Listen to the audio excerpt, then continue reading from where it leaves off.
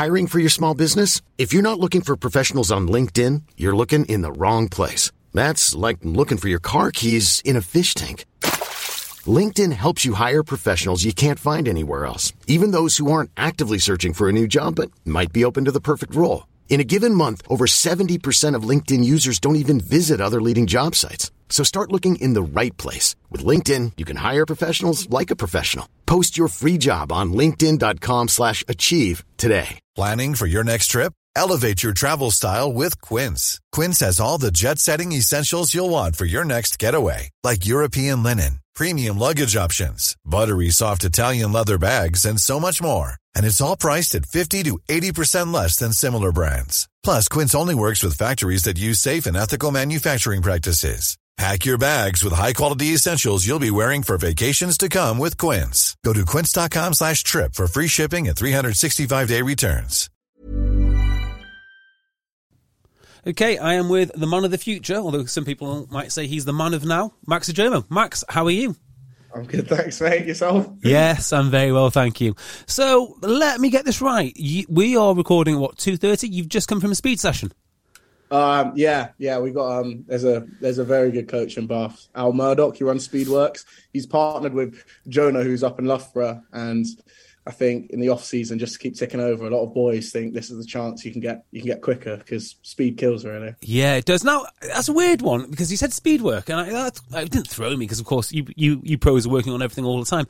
I never really think of you as a particularly fast player, and not because you're not fast, but because I'm always thinking about your ball skills, the kicking, the passing, the range of passing. I don't really see you run that much. So, what are you like as an athlete? Do you particularly rate yourself? I'm quite quick off the mark. Like my top speed's not great, but in terms of like the first 10 meters, yeah, it's good. I really want to almost like take JJ's role. If you feel me? Yeah. Like he doesn't do it as much now because he plays more as a playmaker. But back in the day, he would just stand someone up and go around the outside of them. Yeah, and I just feel like as a player, if you can be, undefendable in, the three facets, like kick, run, pass, like how do you defend someone? Mate, you're absolutely right. And I'm so glad you brought up JJ because I've been saying this for ages. I think he's changed the way he plays. I saw him when I first saw JJ, he was playing for London Irish against Sale and he just destroyed people on the outside. And now you watch him and he can basically do an impression of you or he can do an impression of Cam Redpath, but he does still have that danger as well on the outside. Yeah, without a doubt. But that, shows what a great player he is because, the longevity of this career, you're not going to be quick your whole time. No. And JJ's still quick, but, to stand someone up and take them on the outside, you're talking, Zamet pace, really. Yeah, I completely agree. You have to have that, if I can ball play now, you'll always be able to ball play. So that's what I'm always trying to work on because that really allows you to play into your 30s. Yeah, I completely agree. Being a great athlete it's nice when you can do it, but I also think it sort of limits you because I think there's so many lads out there who started as great athletes and because they are so great at, say, running or just being strong, they kind of neglect the rest of their game and they do run out of steam when they come 29, 30. I mean, I remember P.S. Spieth, who was going to be the ultimate. He wasn't a very good rugby player, actually. He's just a very good athlete. Yeah, and you see that a lot especially with people that have been huge. The easiest one is kids that were massive. They were unreal when they were 18. And then you go into the pro game and, everyone's big. Like, you've always got someone bigger than you. So, it's almost on the school coaches, the academy coaches to make sure people are well-rounded so that they can find their niche once they're into the pro game. So, I mean, everyone knows, I guess everybody knows you as son of Steve, although I imagine soon that will change and everyone will know Steve as father of Max. But, what is your route into the game? Obviously, your dad played. Where were you playing before you were at Bath? I've always been in Bath. Genuine. I grew up here. I played touch rugby I played like minis for Bath RFC and then went to Chippenham from under 12s onwards, and then it was the classic county ACAD into the system. Oh right, so have you played much? I call it club rugby. Anything which isn't pro, I call club. So have you played much in like the lower leagues at all? Have you always just been in that academy system?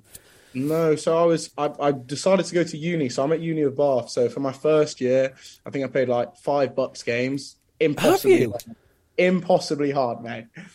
Wow. I don't know why, but it was the hardest rugby I've played. So are you playing in the Wednesday teams? I was, yeah. So for first year I did, and then I went away with 20s, and then COVID happened. Yeah. And then squad sizes got dropped, and then suddenly I was needed in training more, and then you kind of broke into the team. Of course, yeah, squad size dropped because of the cap. Tell me about Bucks, because I always find it really interesting. There's this league in the UK, well, England essentially, which is just super competitive and nobody watches it. Yeah, they don't really put it out there that much. They only film like one game every fortnight. And, you know, you won't always say it's the best rugby to watch because it's a Wednesday night. It's flipping wet, rainy, cold. But it's really hard when you're there because coming into the league as a fresher, so you're 18, you're playing against people that are, you know, 23 and above. Yeah. And everyone's big because it's the uni lifestyle. Yeah, it is. It is. And I guess being a pro as you are now, you don't quite... Yeah, it must be a difficult sort of position you're in because you don't get to enjoy the uni lifestyle as much as you could do, I guess. No. I mean, I made a big point of it.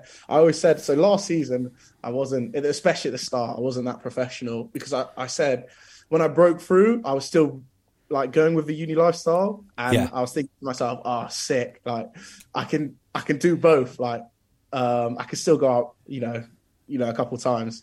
But as the season went on and you start realizing how long the season is, it kind of went away. Me and my friends, being the third years now, 21, we kind of just stopped going out midweek, really. I'm not surprised.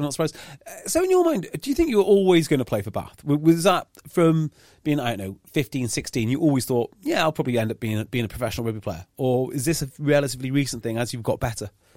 I had quite a weird journey. So I played 8 until year 11. Uh-huh. And I was decent, but I was just ball skills. So I was just chucking miss passes from 8. Yeah. And then I got moved to 12 for the under 17 season. So like the first year of 18s league with Bath. And I didn't know how to defend set piece. So I got rinsed, mate. Like probably played myself out of a contract. And got dropped from the team and everything. And that was tough, to be honest. Like, that was the first time I've had a real blip. And then for the 18 season, I just put a load of work in and then managed to find my niche, really. I'm astonished. So you weren't actually a centre when, from like 17? No, yeah. So I kind of moved from 8. It's quite an easy switch around. Like my coach, Craig Lilly, who's now my ACAB manager, moved me. And he said, essentially, it's exactly the same, but we want the ball in your hands more, which I love. So yeah. That's crazy. Well. Yeah, because I've heard of lots of players going from the ball handling positions. I mean, I'll give you an example. Josh Beaumont played 10, I think, when he was back at Fylde, and then moved over to second row.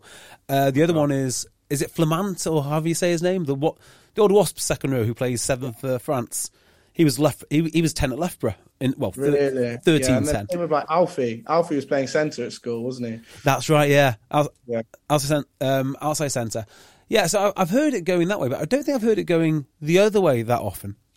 Yeah, I don't know. I had a bit of a unique game style. Like, I really enjoyed stepping people, and I really enjoyed passing it. And 8, back then you don't really run strike moves, so it's just like pick and go, do your thing, like look for the ball. There's no real structure. That's really interesting because when I watch you play, well, there's 2 things that I thought when I first saw you play, and the reason I thought this is because I started watching rugby, like properly watching rugby, about 20 years ago. The first season I really focused on was when Northampton won their first European Cup. So it's not 20 years ago. So I didn't quite catch the end of your dad's career. So when I watched you play, I thought you must have a rugby league background. And you must also have played centre basically your entire life. Yeah. That leaguey kind of feel was a lot of my inspiration came from Carl Eastman. You can tell. That was when I first came through, because I was never like big. I was only fat because I looked at Manu and wanted to be like him. So I just ate loads when I was 18 and then was huge when I came in. But I always looked at Carl and I just loved how jinky he was in his ball playing. And my ball playing is nowhere near his, but that's always what I aspire to be, like a hybrid between him and JJ. Did you manage to train much with Carl Eastman when he was at Bath? No, I think I watched him in my last year at school and then he left. Yeah. And then when I came in, I had Josh Matavesi and Jax Willison. Yeah, now Josh Matavesi is actually a mix somewhere between Carl Eastman and Manu Tuolangi. There is a continuum of players, and he's right in the middle there. Yeah, 100%. Carl Eastman's a really interesting player. I've never interviewed him. I wish I had. But there's two players who, when I ask, who was the best player that you've ever played with, two names always come up, or against. Ben Moon. All tight heads say Ben Moon is an excellent loose head. Really? Yeah, and the other one is Carl Eastman. Rob Webber said it. Carl Fern said it. Nathan Catt said it. He said, this guy is the best guy that we've ever played with. And for all his skills and whatnot, it turns out that what they loved about him is the way he talks to them, the way he puts them into holes, tells them what to do. I think that's a hell of a skill. Yeah. It's underrated. I used to say to people that were coming to watch me or were scouting me, I used to say, like, you need to be at the game to understand what I'm doing, because you'll be able to hear me when you're next to the pitch. On TV, you don't hear anything. Like, we've got such a vocal backline when, like, all the backs at Bath are vocal, and we very much, like, run second receiver calls to plays. Yes. And if you think about your 10's always watching the ball coming from 9, so he can't really watch what's outside him. Yeah. So as a 12 or second receiver, if you tell the 10, all he has to do is catch and pass. Yes, exactly. We were having this conversation on Egg Chasers on maybe this week or maybe last week. Like, how do people go about that? Because obviously England have got Owen and George, Owen Farrell, Marcus Smith as it is now, that 10-12. And I actually don't think it works that well, just having two 10s. I think it's better if you've got like an Esther Hazen type, because eventually you might want to run. Yeah, it's weird. It's really weird. I've played 10 before. When you don't have a vocal 12, it ruins you. If you don't have a vocal 12, you almost need your Manu or Esther Hazen type 12. I've never been at camp with Faz, but from what I've seen, he talks the most out of anyone. Yeah. And you got to remember, like, it takes time to build a 10-12 partnership. And Marcus and Owen are only doing it at camp or when they're playing. So the time frame to actually build those connections is so small. Yeah. Who do you think brings out the best in you when you're playing for Bath? Probably JJ. It's weird. So attack, I can, you can almost just leave me out there. I feel comfortable in attack. It's more in defense. When I've got JJ outside me, I know he's always going to make the right decision. Yes. So I will be the loose end. So basically I'm saying to myself, okay, don't fuck up here, then I'll be sweet. And then in attack, there's nothing better than having a 12 and a 13 that can play both roles. Because if the ball, pisses off to the right side of the field and I'm on the left side, I know JJ will go second receiver and I don't have to worry. Oh, I can see. Yeah. Okay. In the wide channel. So it makes you a lot more efficient and you can scan a lot more. That's interesting. Yeah, because you've got so much talent in the centres now. Because we spoke about JJ. Obviously, you've got your set of skills. You've also got Cam Redpath in the mix, and he can do the occasional thing here and there. Occasionally, mate. Cam's fucking mint. I had him outside me when we played Quince, and that was like my first game at 10, his first game at 12 outside me. Now, was that one of the few gads this year you won was with you at 10? Was it not? The best day of my life. Was it? The best day of my life. Tell me more. Well, it was just like almost like the disrespect for us coming into the game. You got me at 10, you got Cam coming back. We've lost so many games. You're playing against the champs at home, on a Friday night, and Bath's bumping, and then to turn around and win it, my days. Yeah. Yeah, it's good, isn't it? I guess, and I know you've got to tread carefully here, but it's been a difficult year at Bath. And I think short term, everyone might be a little bit miserable about where you've ended up this season. I think long term, though, you can't help but look at that squad and think, yeah, okay, you only need a few things to go right, I think, in order to make huge progress. Yeah. And, one of those small things we said was, as a team, if you just win your home games, I know it's easier said than done. If you win your home games, you're top 6. Yeah. So and actually, if you look at not our results, but how we've played, like we were better at home last season. And, if you can win all your games bar 2, and then you'll pick up your away wins, here and there, you'll actually be sweet come the end of the season. Yeah. How did you prepare differently for playing 10 rather than 12? Is there any difference, or did you actually have to do other things? I found it a lot more stressful. I'm so relaxed when I'm playing. Like you can see, that's why I'm chucking miss passes, touch and stuff. But when I was playing 10, you're thinking the whole time, okay, they're box kicking to us, watch Horse catch it, does horse make ground? No. All right, set up for the kick straight away. Okay, are we playing in the right areas of the field?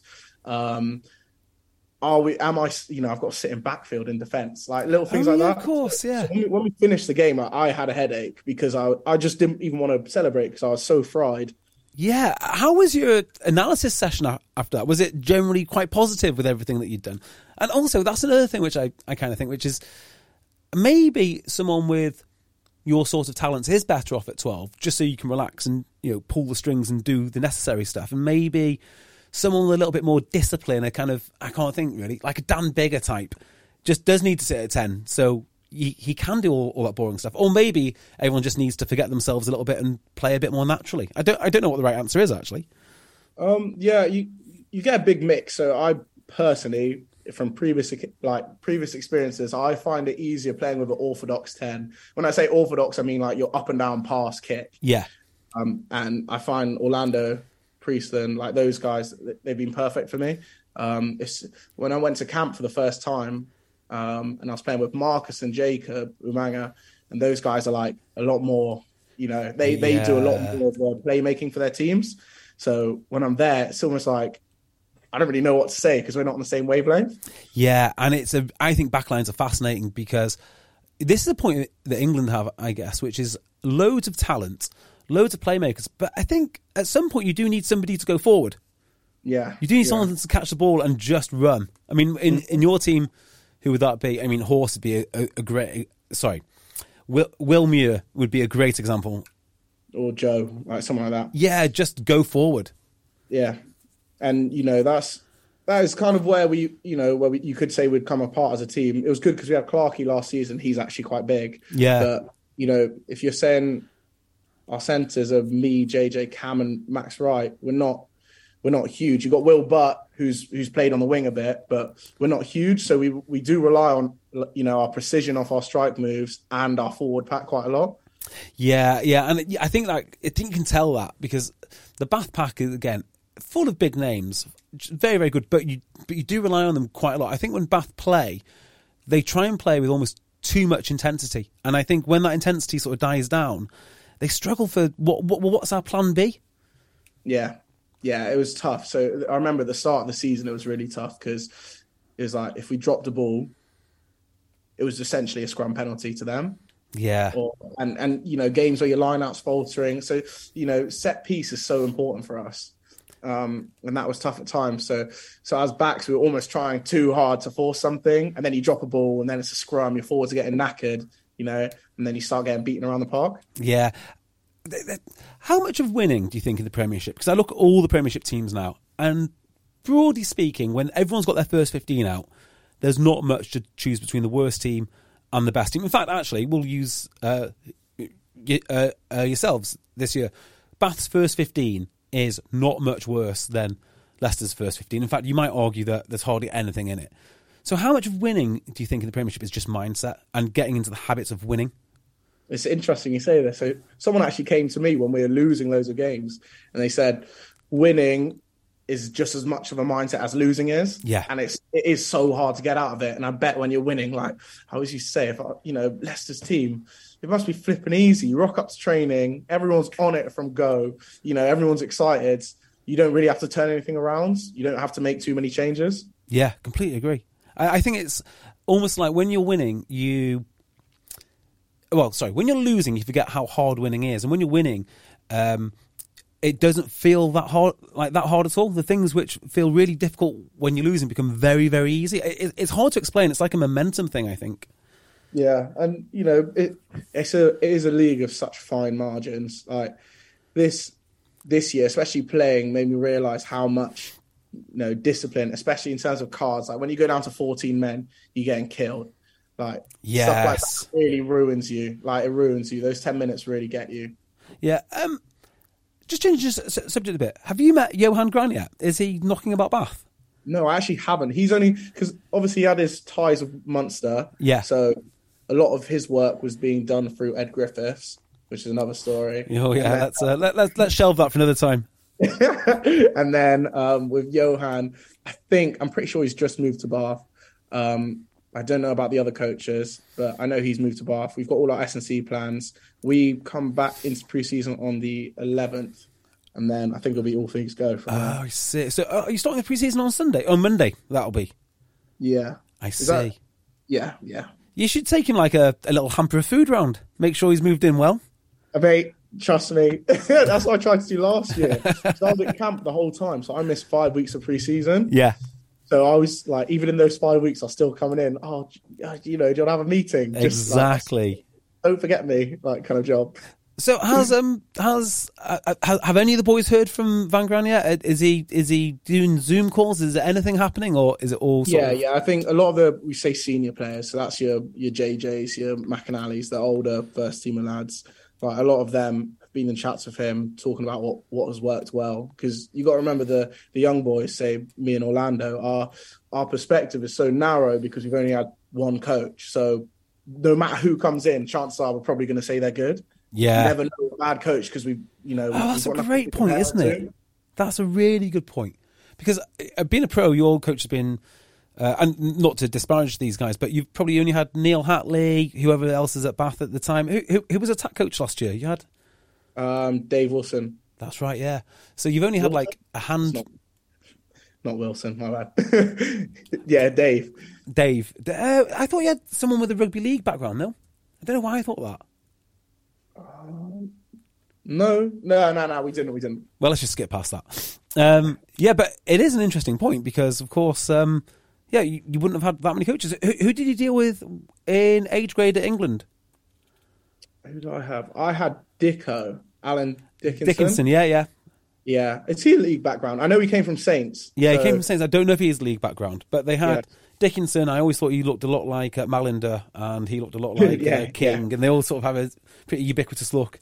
Yeah, and he's a very good coach. I can see him staying with the 20s for a while. I love having new coaches, or just experiencing new coaches, new 10s, like different things, because you can almost get more of a holistic image for the game. Yeah, so one of the lads at Sale this year has been offered on the off season, like just to develop his game. One of the younger boys has been. I think he's gone off to Australia to one of the NRL teams, which I think is a really cool way to. Yeah, I'm trying to think who it was. I think it's Rafi. I think. I might be talking out of turn there because he asked, "Can I develop myself over the summer?" And go to Wigan. He's like, "Nah, I'd rather go to the NRL." Yeah, I think he's gone, but don't take that as gospel. But I think that's an awesome way just to see a new environment, learn a few new tricks. It'd be great. Yeah, look at Joe Marchant. Yeah, I was going to mention him in New Zealand. That's something I'd love to do. Also, my mum's Kiwi, so over a couple of years. Yeah, but I'd love to go across just to experience it. I've kind of timed it terribly because if you can't play 20 games for Bath and then go and play another 10 games in summer to then win up the season. Do you know, funnily enough, the salary cap might work in your favour now because obviously wages are getting compressed, and I think for a lot of lads now, they're not earning what they thought they'd be earning. Say if you were coming into professional rugby pre-COVID, I think you'd be expecting a lot more money than potentially what is on the table now. And, that goes for everyone. But in a way, I think that really works into young players' hands because they can actually afford now to go over to France or go over to New Zealand or wherever it is, even if it's just for a year. And there's a very weird phenomena in English rugby, which is the further away you are from English rugby, the better people think you are. Yeah, because they don't see they only see the highlights. Yeah, exactly. And this is, I'm not making a judgment on these players whatsoever, but Piers Francis came back from the Blues like he was, the second Dan Carter. Matt Simons, he came back with a massively enhanced reputation. Who else is there? Oh, your boy Zach Mercer just got man of the match in the top 14 final. Mm-hmm. They'll be clamouring him back. I'll give it to Zach. I think Zach's is the most impressive because everybody knows how good the French clubs are. Like, it's actually quite weird how well he's done. Like, really weird. Yeah, I think he might have done well because he breaks the mould. So if you think about how massive that Montpellier pack is, if you have someone like Zach who's, when they're all zigging, he's zagging, I think that could be quite effective, Exactly, and it worked. It just played so well. Like they worked so well as a team. Yeah, I feel like because we don't do any like intercontinental club games, so we never play anyone from, Europe, apart from the South African teams now. But, Saracens were meant to play the Crusaders, was it? And then it got cancelled. Oh, yeah. Well, yeah, that's right. That would have been class, just to see, right, you always wonder, so would Saracens Structure Plus game beat, the Crusaders playing out their 22? What do you think? Where do you stand on this debate? I just, in open play, I think, you can. It's easier to defend than it is to break someone down. If that makes sense. I think if Sarri's defense is so simplistic, they would do well. Yeah, I think.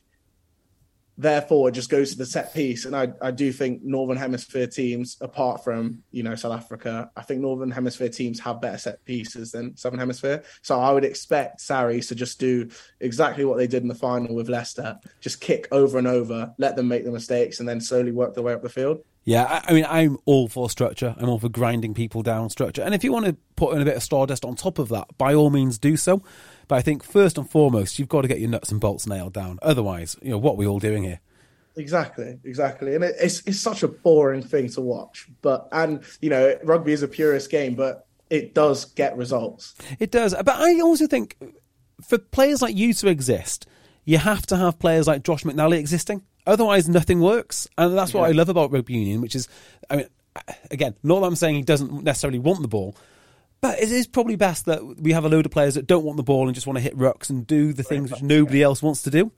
Exactly. And you'll see, that's why it's almost like the era of DORs that are stat merchants are coming through. So from what I've heard, Rob Baxter, Borthwick, both of them are huge on their stats. So when they come to signing players in the off-season, you look at a player they've signed, and you'd be like, what? Like, does that really add to the team? But they already know exactly what he's going to bring. It's a bit like Moneyball. Yeah, very much so. Rob Baxter's fascinating. I got on the wrong side of Rob Baxter actually over a beer, and you can be quite sharp. You can be quite sharp as well when he wants to be, as in quite cutting. But he does he does all his own video analysis. Like I go to say Sale, and they've got a video analysis team. Well, Rob Baxter is the guy that does it at Exeter, and what I understand is one of the things he looks for apparently is movement patterns, and I don't know what that means, and he won't tell anyone what that means. But movement patterns are the thing which they look for when they're trying to sign players, which I think is fascinating. Wow, yeah, I mean, I suppose it kind of makes sense, especially if he's talking about movement patterns on the ball. So if you look at Exeter, a lot of they run a lot of drift attack. Yeah, a lot of overs, a lot of stuff that if I ran when I was in age group, I'd be dropped for. Running across the pitch. Oh, okay, interesting. You sound like you do quite a lot of analysis. I don't. I'm just a bit of a nose, to be honest. I really enjoy watching the game. Like I love watching different styles. And I think it's the game's quite methodical. So if someone was to come to you, say Johan comes to you and says, "Look, I've seen all of last year's tape. The old guys are great, but we're going to turn it over to the young guys. That's where the future is. How should we play rugby? What are you going to tell him? What would you do? With our players? With our backline? Just in general. We're going to build the team how you want it, Max. What do you want to do? How are we going to win? Just give me a huge pack, a kicking 9, a kicking 10, and then you can pretty much pick whoever you want outside of that. Look at Leicester. Yeah. They got I think they have the highest kicking meters in the league this year, and it showed because they won. If you've got a massive pack, you win your lineouts, you win your scrums. You got a 10 that kicks when he needs to kick. You can almost choose then. Do you want a defensive back line, or do you want an attacking back line that will work it when you go forward? Yeah, and if you've got someone like JJ, you pretty much have both. Exactly. Yeah. You've been in England camp, right? Yeah. Now, I've spoke to other players in England camp, and it's sort of like a varied kind of... they have varied opinions, but I think one of the things which comes through is just the intensity. How did you find it? So I've been at Summer Series twice now. I did the whole thing last summer, and it was nuts, like nuts. Coming from 2 Prem games or something, going into that training session, and you're just you're not getting run into the ground, but it is so intense. It's a bit. I said to my dad, it's a bit like X Factor. You're really trying to perform so that you get picked for the next week. Yeah, of course. Yeah. I would not. Cool fact, a crocodile can't stick out its tongue. Also, you can get health insurance for a month or just under a year in some states. United Healthcare short-term insurance plans, underwritten by Golden Rule Insurance Company, offer flexible, budget-friendly coverage for you. Learn more at uh1.com. I'm Sandra, and I'm just the professional your small business was looking for. But you didn't hire me because you didn't use LinkedIn Jobs. LinkedIn has professionals you can't find anywhere else, including those who aren't actively looking for a new job, but might be open to the perfect role, like me. In a given month, over 70% of LinkedIn users don't visit other leading job sites. So if you're not looking on LinkedIn, you'll miss out on great candidates like Sandra. Start hiring professionals like a professional. Post your free job on linkedin.com/achieve today. I'd be surprised if that has actually ended some not professional careers, but international careers, because there is so much pressure on that training session. Some guys come in for a week or two and they're never seen again. Yeah, and it's not even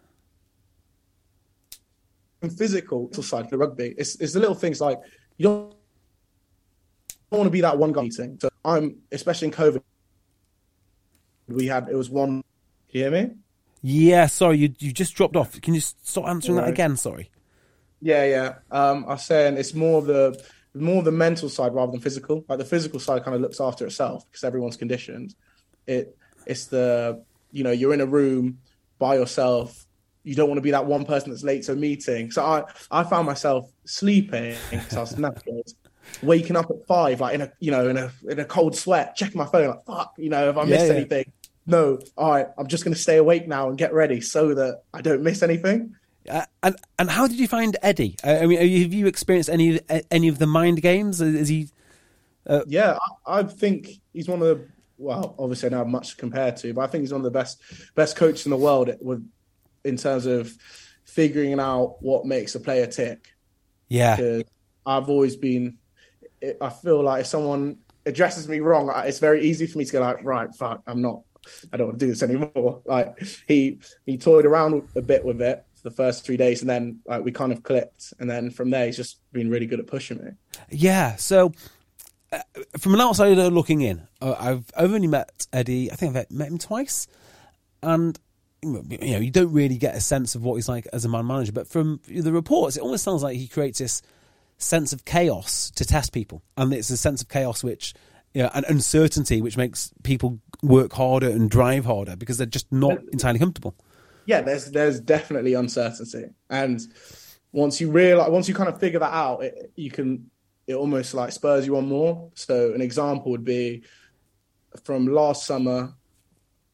From going from last summer series into the first 5 Prem games before the autumn internationals, I remember we played Bristol and, we hadn't really spoken since because I hadn't done anything. And then we played Bristol. I played well. He messaged me saying really well played. Keep it going. And then from there, I was like, oh, here we go. I could see myself playing against South Africa or at least getting into camp. And then, we go to the next week, we play Saris, we're all on a high, and we get binned, like 71-10 or whatever it is, binned.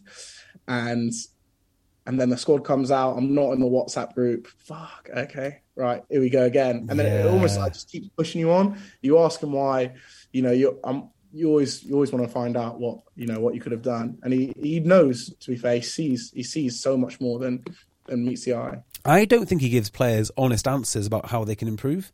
I know that sounds conspiratorial, but I don't think he wants you to know what he thinks. I think he just wants you to find it out. I honestly think that. I don't know, because I feel like as a player, you just, unless you are really stupid, you do know what you need to learn. Exactly. Like, you just do know, and a lot of times, you'll hate it, when you're at any kind of training and you get that, that one nose that's asking something for the sake of it. You don't want to be that guy. A lot of times when I've asked him, it's almost like for closure. So I know exactly what I want to go and do. Yes. In reality, I know exactly what he's going to say. Yeah. I mean, the amount of times I've asked lads, what you'll work on, to say, be more consistent. I was like, come on, grow up. Be more consistent. What does that mean? Doesn't work. I feel like a lot of players know. And it's not like Eddie's the only coach that can see people's work on. It's like your DOR should be able to tell you anyway. Yeah. Yes, exactly. Do you know the phrase I hate? And I think it must have started high up, and it's worked its way down to club rugby. Make right decisions. Like, come off it. That can't be your advice. Make right decisions. What, do you think I wanted to make wrong decisions? Yeah, I wish it was that flipping easy. Yeah, like if only there was a process I could go through to make right decisions in my entire life, I would do that. But it's just simply not a thing. It's not a thing that you can do, particularly not when you're playing sport. Exactly, and because people start saying it, because that saying goes along. I went for a period in the season where my playmaking was just terrible. You know, when you're running like that shape where you have a hard line and someone out the back, and you make a decision on whether the defender bites or not. I was making the wrong decision every time, and it's almost like knocking my confidence because I'm overthinking it. Yes. And in reality, I've only seen like 3, 4, 5 players in the flesh that can take it to the line, see exactly what the defender's doing in slow motion, and make the decision. And I'll give it to him. Sips is probably the best player I've ever seen do it. He is incredible. When he's been telling me stuff, mate, I've never said it to him, but he's been telling me stuff. I've turned around and I've gone, I'm just not good enough to do that. Like, not yet. Like, it's nuts. I think it's a talent. I think it's God's gift. It's something you can work on, but it's the same as if I go and work on my sprint every day, I'm never going to be as fast as Usain Bolt. I think there are some players that are just naturally gifted at seeing things at the right time. I do think, though, particularly with skills, and I hate saying this because I think skills are so overrated in rugby. I think you can do them or you can't do them. And it's not that they're overrated, but I think some coaches hang their hat on we are a skillful team, and it's at the expense of everything else. So they're very important, but they're not that important that everything else needs to be binned. And I'm not talking from a professional level here. I'm talking more, club rugby, where this is getting more and more prevalent. But I think they do. All of a sudden, something does just click. Like, you get used to the pace of the game or the timing of the pass, and all of a sudden, it's kind of like you were saying when you were first trained with the England boys like Marcus and whatnot. It just takes a little bit of time to click and gel. Yeah, 100%. And you actually need like similar skill levels across the board to push each other quicker. So someone like Northampton, I think, especially, when they're on their game, they dictate the tempo. So they choose the tempo that they play at, and that means that, their timing of the pass, their set piece is so hard to defend. So, in reality, I won't name drop him, but they should have beaten Leicester. They left 3 tries out there. They did, didn't they? They did. And that, I mean, if anyone was going to do it, they were going to beat Leicester at the time. I think if you watch them play, they're incredibly hard to defend against, and they just breed skillful players and they bring in skillful players. Look at Tommy Freeman. Didn't play. He was my 20s year. I think he might have only played 1 game for 20s or didn't play. Oh, really? And then I see him in the Prem squads. I'm like, what? Really? Yeah. Really? And then I watch him play, and this guy's timing at the line is immaculate. Yeah. Things like that, you can't coach it, and it's quite hard to see unless you're training someone in the right way. Yeah, I completely agree with that. I mean, Northampton are a funny one because on their day, they're very good, but their days seem to be kind of in the summer months. And, they can get beaten up. I've never heard anyone describe their set pieces scary. And I don't think their set piece is scary, but I think their plays off set piece are quite scary. Like, some of their set pieces, woeful, frankly. But their plays off set piece are great. Their plays off it, Their plays off it are great. So if you can almost, void their line out and scrum, then, you're in with a chance around the field. Because I think, who was it? Actually, I think it was Eddie. Eddie said at the start of this summer series, he said, I think it was like 70% of tries, or 75% of tries are scored in the first 4 phases. That's all right. So, something crazy like that. So, if, that's why you see a lot of teams now, Northampton's one of them, where they'll do like 2-3 phase moves. Yeah, that's interesting. I wonder if that is because... I'm making this up, by the way. I'm completely making this up. But I wonder if that's 4 phases because a lot of it is from turnover ball. So you turn it over and you go through 2 or 3 phases before you break them down completely, rather than... Because I always think of like you've got to go through 12 phases or, be old school Exeter or something. That's how it used to be, yeah. That's how it used to be. It kind of... What took it away from the game was the that rule change, the flying wedge. Like Exeter did it really well in the opposition 22. Yeah. Where you get 3 players around the ball, everyone bind up. It's like a small maul. It's a travesty, that was. Yeah. I mean, it's made the game a lot more interesting. But you see now everything's off. You have a crack off kick return. You maybe have a go for 2 phases, and then you kick back, give them a chance. You don't really see too many teams now going, 20 plus phases because you just get knackered. Look at Bristol. Bristol at the start of the season. Oh my gosh, I feel for them in pre-season because they were going wide to wide. Yeah, they were. And in the first season, it worked really well. No one knew how to defend it, but teams started going, okay, so we'll push up slightly. We'll let them play behind the line, and then we'll just drift off and get them on the edge. And then they'll just keep going side to side. And they're going to get tired or drop the ball. Yeah, I love that bit of analysis there because it just shows how quickly the Premiership develops. What they were great at, they were so good at finding the edge of your defence. But if you just let them play in front of you, they've effectively got nothing. They're going to have to reinvent themselves. Yeah, exactly. But, they've already got that starting game plan, and then you try and build on it. Yeah, and I think it's also an example of a coach getting, having a system but not being able to adapt that system. So everyone's adapted to them. I don't think that they've kicked on with that style to take it to the next place that it needs to be. Yeah, but then again, you win. Imagine you win. What did they win? They won the Challenge Cup. They came first in the league or second in the league. Should have beaten Quins but didn't, and then bombed out in the semis. You take that first season and you go into pre-season. You can't be like, oh, well, Sarries are going to know how we're going to play next season. Yeah. Everyone's going to know how to defend us. So, and once the season started, you can't make changes midway through. Look at Bath. You see the changes are so minute. Everything is made in pre-season. Yeah, so I've always thought, and this is a little bit frivolous with clubs' money, but I've always thought they should employ 2 sets of coaches. So the first set of coaches should look at what happened last year and formulate a game plan. And then the next set of coaches should get the game plan that the first set of coaches formulated and formulate the game plan to combat that. And the reason is because everybody is going to be working on the game plan to combat last year. So you've got to be 2 years ahead in order to be ahead of the game.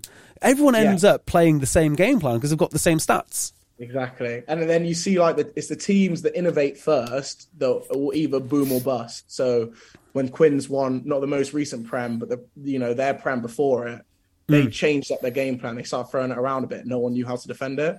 That season where Bath got to the finals against Sarries, we were running like a 2-4-2 forward pod formation. Okay, that I can't get my head around, that with 40 Carl and JJ pulling the strings. And then we get to the next season and we're finishing 10th because everyone knows how everyone figures it out. Yeah, and not only that, if you see a really nice move in the Premiership one week, you can guarantee everyone's doing it next week. Everyone wants to give it a go. Without a doubt. You watch, if me and Orlando are watching a game and you see a cool play, or you watch anything from the Southern Hemisphere, you'll turn around yeah. Give that a go. Next week, next thing you know, both us and the opposition team are running the same flip and move. Yeah, exactly right. Just back to your thing about the extended phases. Do you know who I always think of who love extended phases? Is Saracens. They don't necessarily want to take a 15 phase defensive set on their own 5 meter, but they will take it and they enjoy it so much. Yeah. If you're going to play extended phases, there's certain teams you just do not want to play against. They live off it because they'll get 1 big shot, 2 big shot, 3 big shot. The next thing you know, when I was playing 10 against them, horrible day, you're suddenly thinking, right, so I can't kick it because we're in their 22. I don't want to just pull a crossfield kick out for the sake of it. So do I just continue rinsing my forwards around the corner, or do I try and run it as a back line and then get pushed back 10 meters? Yeah, on TV, you feel them getting stronger. It's incredible. And they did it in the semi-finals against Quins. You'd think that Quins are going to score. And, like I say, 1 big hit, 2 big hits. And before you know it, they're all high-fiving each other. Exactly. Okay, that's game over now. Exactly. And the Allianz is a it looks terrible, but it's a fortress. It's a horrible place to play. Did you say that you played 10 against against Saracens? Yeah, so we beat Quins, and then Landy was still injured. So I then played 10 against Sarries, and my days, it was a long day. It was, mate, we went into, it was like 35th minute, it was 9 points to 3 to them. And then suddenly we give away 2 pens, they score 2 mauls before half time, and then end up beating us 40 points to 3. Yeah, because there's that one, and there's the other one at the Rec, which of course Must rank as one of the worst days in Bath history, right? Yeah. I mean, you got to remember perspective. I don't have much to compare it to, but I think it's more the fact that we'd gone whole new game plan for the season. We went out to Sale, should have beaten them. No, you should have. I was there for that. Or was I? Just trying to think if I was there for that game. No, I was there for the lockdown game. No, different game. Yeah, and then we went Newcastle at home. I mean, we just played terribly, but we knew that. And then we played Bristol, and we were unreal against Bristol. It was like everything had come together. Everyone's like, the refs come in at the end of the game and said to us, sorry, we've cost you 2 tries there. So we knew we should have won. Okay. And then going into Sarries, I normally have a good feel, and I thought, okay, we should beat these guys. And they've come out and just Saracened us, really. Yeah. So, being where you are in your career, being so young, I mean, you must feel now, yeah, okay, bad season, shake it off because you've got the rest of your career to go. Having said that, there must have been some really dark days this season, particularly for the older guys. Oh yeah, I bet. Especially the ones that are from Bath through and through, because they'd have never, someone like Dunny, never have seen anything. Oh, you got me? Yeah. Just about. Yeah. I haven't. Yeah, someone like Dunny would never have seen dark days like this, and then we've gone and had 60-point losses on 4 or 5 occasions this season. Yeah, it's crazy. And I think about Anthony Watson, and he was brought to Bath to win trophies. There's no two ways about it. And arguably he should have at least have one Premiership underneath his belt now. Yeah. And it's just a shame really for the guys, because I think the Bath team you got now is very good, very very good. I think about 7 years ago, just pre-Sam Burgess, it might have been the best team in the country, and it just didn't quite get there. Yeah, and it shows in that final. You can just side note, Sarries were breaching the salary cap. At this point yeah. There you go. Someone only brought this up to me the other day, and it kind of broke me because I started realizing, like, shit, someone like JJ, when they actually find that out, they were the silver medalists. That would have been their Premiership, and that would have been, their one Premiership. Well, I mean, you ask Harlequins what they think about, the Saracens cap breaches internally, and, they're horrified by it. I think, I actually think that, what's his name? The old coach from Quins, not Gustard, the one before that, who's at the RFU now. I'm sure. Oh, what was his name? Come back to me. Conor O'Shea. I'm pretty sure Conor O'Shea was quoted as saying, one of the reasons that he left is, well, we can't compete. They've got this squad, we've got this, and we stick to the rules. Well, what's the point? So, there are some hard feelings there. Yeah. But to be fair, none of the boys are really too salty about it. But, sorry, continuing, you see, like, we were playing great rugby, 2-4-2, forward pack, forward pods, never been seen before. We've beaten Leicester by, 40-odd points in the semis. And you get to Sarries in the final, and they just do their normal thing. They just kick. They break you down, end up winning. They got players that know how to win big games. Yeah, because I remember they started Sam Burgess at 6 that game, and I think you could have done with a bruiser like Carl Ferns, actually, just beating people up. That's exactly what you needed, but one of those things, it happens. It happens. Now, you've always been a Bath lad. I assume that you're a Bath fan, which is great. So you're playing at the team that you support. But looking at the wide world of rugby, are there any sort of milestones that you would like to achieve elsewhere? Because I always think, if I was ever good enough to play rugby, I would love to play at Bath, because I think that's one of the world's great clubs. But then somewhere like Toulouse kind of takes my fancy, or maybe somewhere in South Africa. What are you thinking? I very much... I try and be as level-headed as possible, like without letting. You don't need to be. You're one of the most talented players in the Premiership. You can do what you want. Just like with my decisions. Obviously, I'd like to play for England, or I'd like to be recognised as one of the best 12s, in England at the time. Yeah. I don't know how many caps that would conjure me, but we'll go from there. If I got to the point where I'm unlikely to play, or I don't see myself in the fold, and I don't think we're building towards anything at Bath, I'd love to try France. I'd love to. Like, look at Zach. He's gone over there, almost reinvented himself. I just feel like it's a different way to play. You can improve so much over there. Are you a little bit worried though? And I worry about players in this regard because I always think about the career and the money and all the rest of it. I sort of mentioned this tangentially before, but you're not worried that a lot of players are holding on for this England dream, playing in the Premiership, and actually they're probably just better off going elsewhere for a year and then coming back? Yeah, it's changing up a bit, to be fair, with French clubs. So they, from what I've heard, they will tend to either go for experienced internationals or young players with good potential. It's almost like the middleman's being squeezed out again. Yeah, it's brutal, isn't it? You can find those over there in France. I feel like as a player, you kind of know, am I likely to play for England, or do I have a chance of playing for England within the next 4 years or within my next contract? So I feel like that's the question I'd ask myself at the end of these 2 years.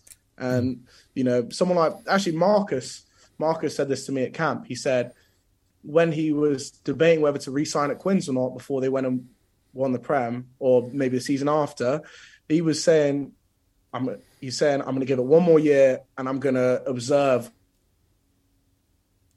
what's going on around the see if we're building towards something. Yeah, it's interesting. I think so many players have got their hopes on England, and if it doesn't come off and you've wasted 3 years of your career, well, if you're only playing 10 years, I mean, most players don't even play that. I just think, go and do as much as you can, as early as you can. But don't listen to me. Do what you need to do. No, mate, I agree. And, fans will never want to hear this, but in reality, you don't make enough money from rugby to retire. No. And you literally never know when you may have to retire. So I may have to retire this year. You just don't know. So you ask yourself, if I was in the same situation but working another job where there's no external pressure, do you switch to another sector to, I'll say it like this, but set up your family for generations? Look at Josh Matavesi. Hoops was really, really good with it, but Hoops let him go. Obviously, let me come into the team, but Hoops let him go because Josh had an opportunity that you can't really turn down. No, I always say rugby is an amazing head start. 21, it's an incredible head start, but that's all it is. It's literally just a head start, because I look at my friends at uni and I'm thinking, okay, so I'm earning this much now. These guys are going into post-grad jobs. When I retire at 35, if I have a degree, I'm starting at the bottom of the corporate ladder. So it's like, let's say like 30K. Those guys are 12 years into their corporate job. So you're talking like, my friends will then be earning, around 6 figures for the rest of their lives, if they want to. Yeah, and I think it's so important that young players appreciate this. I don't think they always do, because, look, if you gave me an academy contract when I was in university, I mean, compared to how I lived in university, I'd pretty much be a millionaire. I mean, there's no two other, that's what it means.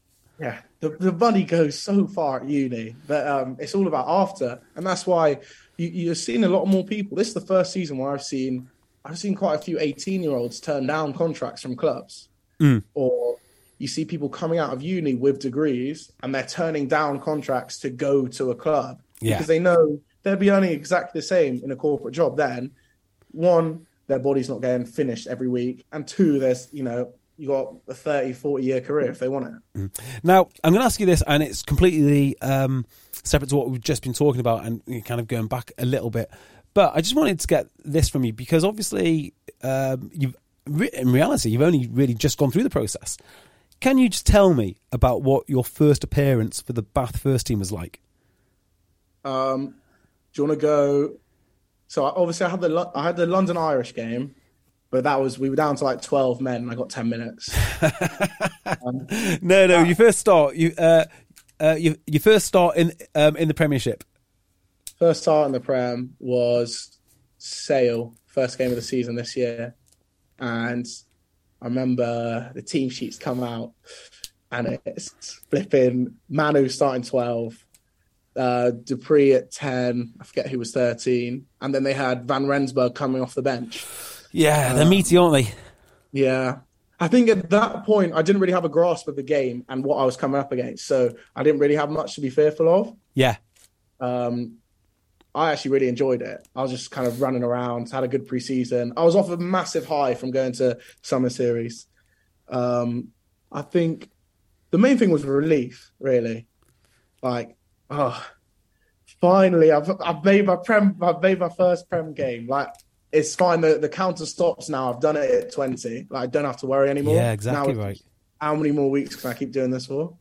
Yeah, I can't imagine what an awesome feeling that must be. Particularly, I mean, that was the game at the Rack, yeah?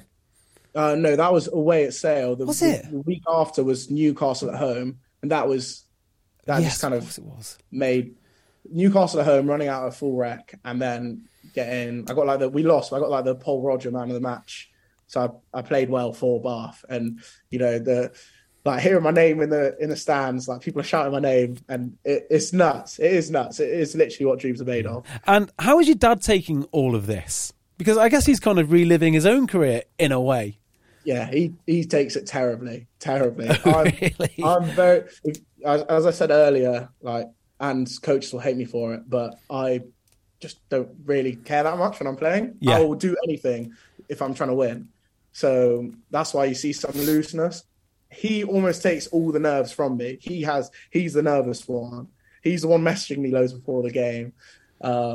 He's the one that, can't watch certain games because he's so worried about me and performing well. Yeah. I think a father's worry is very different to a mother's worry. I bet he's all about just win and do well rather than anything else. Yeah, because he, like, to be fair, for a forward, he actually has a great knowledge of the game, which is taken forward. But no, for a number 8 playing back there, he knows a lot. Mum, on the other hand, is kind of will pick the best bits I've had, even if I had a shocking game, will be like, yeah, that was sick. But with me and my dad, we're very much on this, same wavelength. We both know when something's poor or not. Yeah, has that actually been quite helpful, having someone who's actually been through, because it's not, in my mind, playing for Bath is not really navigating professional rugby. It's navigating Bath, which is a completely different beast in of itself, because it's such a small town, it's such a rugby mad town. Someone's been through all that. I mean, I love it. I love it. I don't know what other towns are like, but I can't really get enough of it because the Bath fans almost elevate the young players that are through Bath so much that you just really want to play. Like someone like Miles Reed, that guy will never leave Bath Rugby. Yeah. He's a great player as well. So much. Like there's so many players that just love the fans, love the city, and will do anything to win for them. Yeah, I've got a feeling, next year is going to be a lot better. I really hope it is. I hope so. Almost like me, Orlando getting dropped from England early kind of works in Bath's favour. Cam being injured and not going on the summer tour with Scotland works in Bath's favour. And then JJ being around. So you've almost got all your 5'8", your centres, everyone's there to do the whole 8 weeks. And if you were going to what is, in your mind, if there is one, what is that missing piece that Bath need? I don't really know. Almost like I don't think we worked on our structure enough last pre-season. You look at our game, we go like 5 phases, and then suddenly it's like people are running like headless chickens. Yes. I feel like once we've got a structure that we can stick to and be fine with, that will essentially draw us a game, then you got your X factor players outside of that will then push the game forward. Excellent, mate. We've been nattering here for an hour. Yeah, we got. I love rugby. Perfect, mate. The amount of people that play rugby who do not like rugby is ridiculous. Yeah, well, I'm hoping it stays this way. Yeah, well, I mean, the ultimate is Jamal Ford Robinson. Like, just doesn't really pay attention to anyone that plays rugby. He loves playing rugby, doesn't love watching rugby. Oh, loads of people. You ask, can I name drop?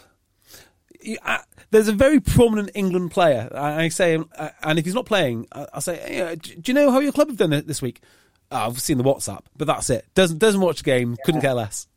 Fair play. I feel like once you move away from your home club, it can get like that. Oh, he plays for his home club.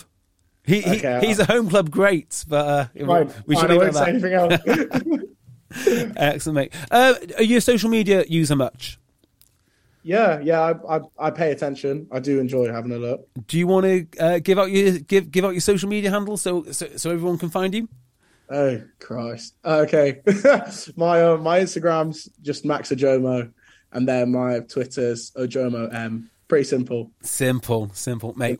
Best of luck. And I'm sure when Bath do start winning games, you're going to be a major part of why they are winning.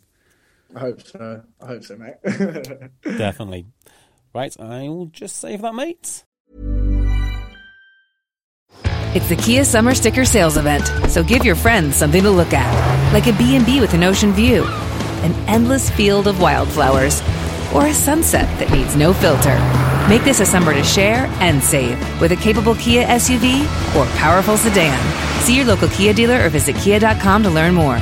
Kia, movement that inspires. Call 800-334-KIA for details. Always drive safely. Sale applies to purchase of specially tagged 2024 vehicles only. Quantities are limited. Must take delivery by 7/8/24.